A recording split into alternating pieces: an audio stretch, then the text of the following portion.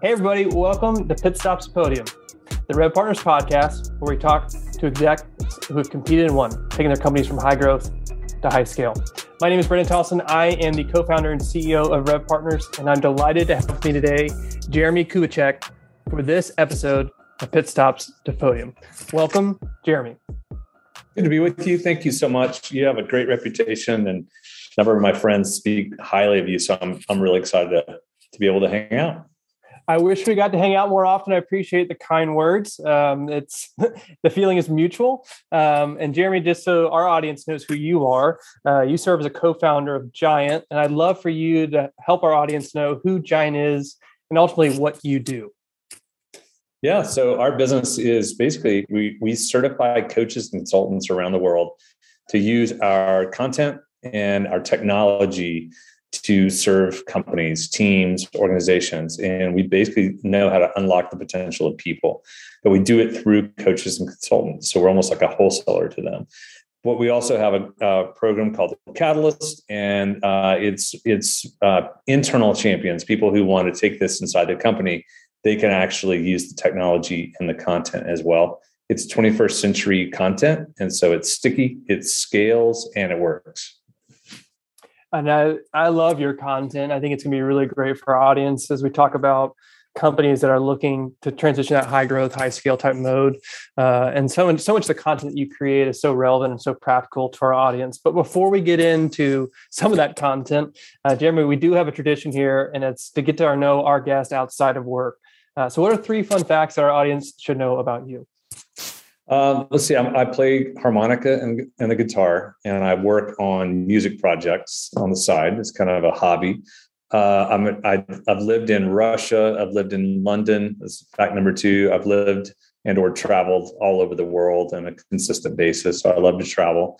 And then 3, my wife and I built a neighborhood because when we were in London, we decided if we move back to America, I don't want to live in just the suburbs. So we built our own 50-acre, 25-house, 22-house neighborhood, and it's been really fun. So those are some fun facts. That might be the most unique fact I've ever heard that you created your own neighborhood. That's awesome. And what's the favorite place that you've traveled to?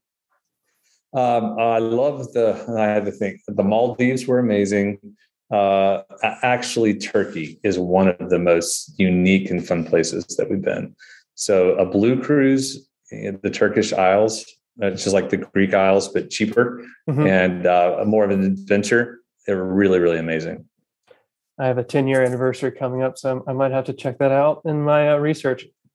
It's legit. All right. Well, Jeremy, I appreciate you sharing some of the fun facts about who you are. Let's transition to our big idea. We talked a little bit earlier about how Giant produces great content for leaders. And I think this is a great opportunity for us to park on one of those assets that Giant has created. And that's really around the 5 voices of leadership. And so before we kind of dive into that big idea, I'd love for you to kind of tease out, or at least help our audience understand what the 5 voices of leadership are.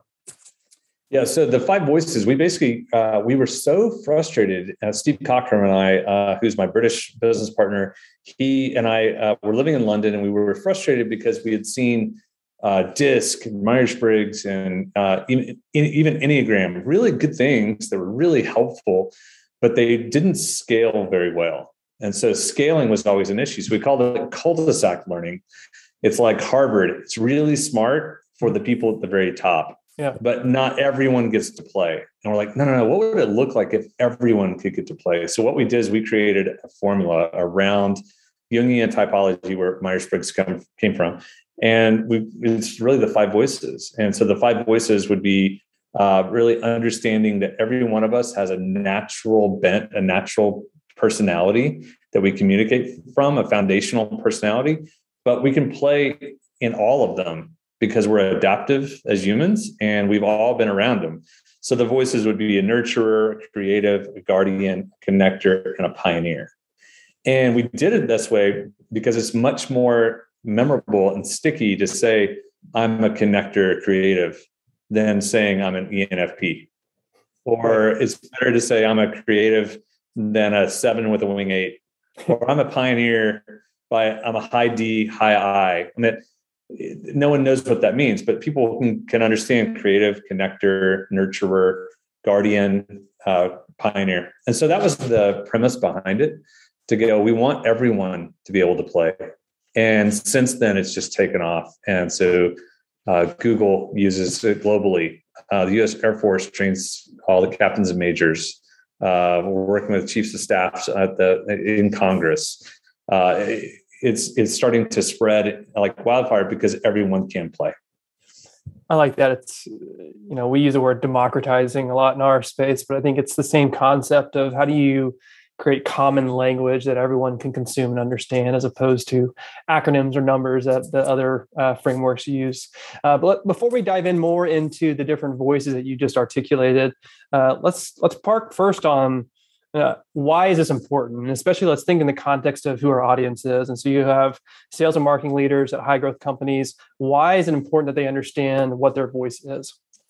So here's what I've known over all the years of building companies. And, I've started 28 companies. I've acquired 17 companies over time. So I've just done a lot in business, and that's what I do for a living, right? So I create content around that helps unlock people. Well, here's the reality. Most people are always wanting their team, hey, let's just get on the same page, right? Come on, let's go get on the same page. All right, now let's make it happen. Mm-hmm. So get same page, make it happen. That force to do that pressure to get there, what happens is people go, yeah, but I don't really like you. Or you're telling me to do something you're not willing to do for yourself. Or so it's called communication and relationship. It's relational trust. So before you can get any traction, I know a lot of people use traction or certain things. Before you can do any of that, you have to build trust. And trust is where it's all built on. And if you don't have trust, then you're going to get compliance. But to get engagement, that means that you actually help people turn their pilot light on. You help them want to work for you, not have to work for you. So what we've done is we've basically created tools and systems and content that helps build unbelievable relational trust with your people and helps them learn how to communicate with them, know your people to lead your people. And then by doing that, it's so much easier to get aligned and it's so much easier to execute. Most people know what generally to do, but they don't want to do it with you because they don't like you. And that's just a fact. And so what we do is we basically try to eliminate that and build that core trust. I like that. I like how you described this juxtaposition between compliance versus engagement. And in order to facilitate that, it's one, understanding, and which generates the trust, which enables you to have those type of interactions and conversations. So let's transition now. We talked about why it's important. You dove in a little bit in terms of what those 5 voices are, but let's unpack each one of those 5 for our audience. Yeah. So if you're seeing it on the screen here, and those of you who are not, you're like, hey, I'm just listening to it, I'll speak to it. But I basically put it up on the screen because you have the 5 voices. You have the nurturer. The nurturer and the guardian make up 73% of the population. Now, this is another crucial reason why you need to learn this. Because if you're a leader, the tendency is to be future oriented. And most leaders that get put in those positions are hired. The higher up you go, the more future-oriented voice that you have, which the future-oriented voices are the connectors, the creatives, and the pioneers. The problem is that those voices only make up 27% of the population. So you're missing 73% of the marketplace. So if you think about the voices themselves, to understand which one are present-oriented versus future, that alone reduces drama because most drama is affected by that. The future-oriented leaders are so fixated on like, hey, let's go over here. Don't you see it? And the nurturers are like, yeah, remember last year when you pitched your big idea? Do you remember Barbara? Like Barbara died. Remember that? She's not with us anymore. And then the guardians, because the nurturers are fixated on people. They want to make sure people are good. Well, that's 43% of the population. 30% of the population are guardians, and they're like foot on the brake. They're working on logistics and systems and IT and infrastructure and grid systems and blah, blah, blah, blah. So yeah, you remember last year we lost $1 million and it didn't work. Remember that? Mm-hmm. So you have to build the bridge to, if you're a leader, and why this is important is you have to know the people that you're leading. And why does John drive you nuts? Well, he's a guardian and you're a connector. There you go. That's a big, and if you understand that, you'll begin to empathize. You'll begin to understand them and you'll start speaking their language. And then all we're trying to do is get their foot off of the brake, not necessarily their foot on the gas, just off the brake. So that's just some of the examples of why it's important to know personality and wiring and have everyone in your organization understand it, like everyone. Because if everyone gets it and understands it, then you can speak that common objective language. I like this a lot. I love frameworks and I like how you position this. Is there, as I look through this in terms of present versus future, now, does it matter kind of what the distribution is in terms of who sits in what seat, or is your point more of it's just important to know what personality each person has? Yeah, it's really important to understand who has what personality. Now it does. So if you are the CEO, again, the tendencies are you're going to be more, you're the driver of vision, you're setting the tone and the direction. So if you understand, for instance, that you are a creative, that means that you're only reaching by your voice only about 10% of the population, maybe 15% of the base. You're reaching your innovators and early adopters of your organization. So if you know and understand that, you can communicate more effectively. So if you know, hey, I'm a CEO and I'm a future-oriented CEO, then it makes sense for you to build, we always say like an advisory group.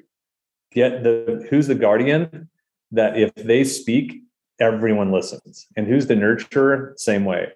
Well, if you're presenting a big rollout of some new product or what have you, a town hall meeting or whatever, we'll bring the guardian and nurturer up on stage with you. So they speak, because when they speak, they're going to reach the majority. They're going to reach the early majority. They're going to reach the late majority, and all the laggards are going to listen to them. So that's just an example of doing something, just being smart with communication. I like that. I think this is a good transition into kind of the last topic that I want to look at. So we discussed why it's important. We looked at what are the 5 personalities. And where I want to go next is what you were kind of just describing there. But if we think about different kind of seasons of growth, when would you recommend a company to embrace this type of, I don't want to say investment's the wrong word, but this understanding of the personalities in their team? Are there different phases that you look at or ways in which you say, hey, this is the time that you need to be embracing this because it's going to impact your ability to grow because you don't have the trust in the organization? Yeah, so it's a great question. And what we have another tool. We have a tool for all of these. We have about 70 different tools. And what we figured out is that you have to use visuals into 21st century learning, micro learning for 21st century adults who are cynical know-it-alls. So you have to create them in easy tools so they can teach it to other people. So here's the answer to your question. It's called Pass the Baton. Startup phase is typically where the future-oriented voices live. They thrive. Hey, we got this new product. Do you see it? What if we were to do X, Y, Z? Well, they're the connectors, the creatives, and the pioneers because they're establishing something that doesn't exist. So that's a startup. When you get to the establishment phase, that means that we're actually needing to build infrastructure. We're building systems. We're building people. We're building our playbook, our HR guide, all of those kind of details. That's when the nurturers and the guardians really, really thrive. And then once you're settled and then you start expanding, that's when the future-oriented voices come back in. It doesn't mean that the guardians and nurturers don't play in startup, and it doesn't mean that the other future voices don't play during establishment. It just means that if you don't institute those systems at a key component, then the company is going to go up and it's going to come right back down because it never established their systems. I love that. Thank you for sharing that. Well, Jeremy, this has been fantastic for me. I know selfishly, as we're building to understand what voices we should be mindful of at these different stages of growth and why it's important that we invest in this type of a framework. What would be a practical next step that our audience could take to learn more about some of the content you shared today? Yeah, so we have a platform, and I know you're going to share it in your show notes. So at giant.tv, but there'll be a specific link here that you can see and can go to. If you wanted to take the 5 Voices assessment and find out who you are, it's free. You can do that. So just follow the link. It'll take you there. And then it gives you videos and all types of practical examples to help understand yourself. And then if you want to go deeper, then you can play and go deeper. It'll be a natural place for that. Great. Well, audience, if you didn't hear that, clearly there will be a complimentary assessment that you can take as it relates to your personality, which is fantastic. And we'll get you more details there. Jeremy, if our audience wants to engage with you, what were the best platforms for them to reach out? Yeah, I mean, you can reach out. If you want to go direct to my speaking site, it's jeremykubicek.com. Now, that's not the easiest name. So it's JEREMIEKUBICEK.com. And there's information on books, me. You can connect there as well. So that's what I would lead you to. Well, Jeremy, thanks again for stopping by for this episode of Pit Stops at Podium. We'd love learning more about the 5 Voices of Leadership and wish you all the best as we move forward. Thank you, sir. Appreciate it. Cheers. All right. See ya.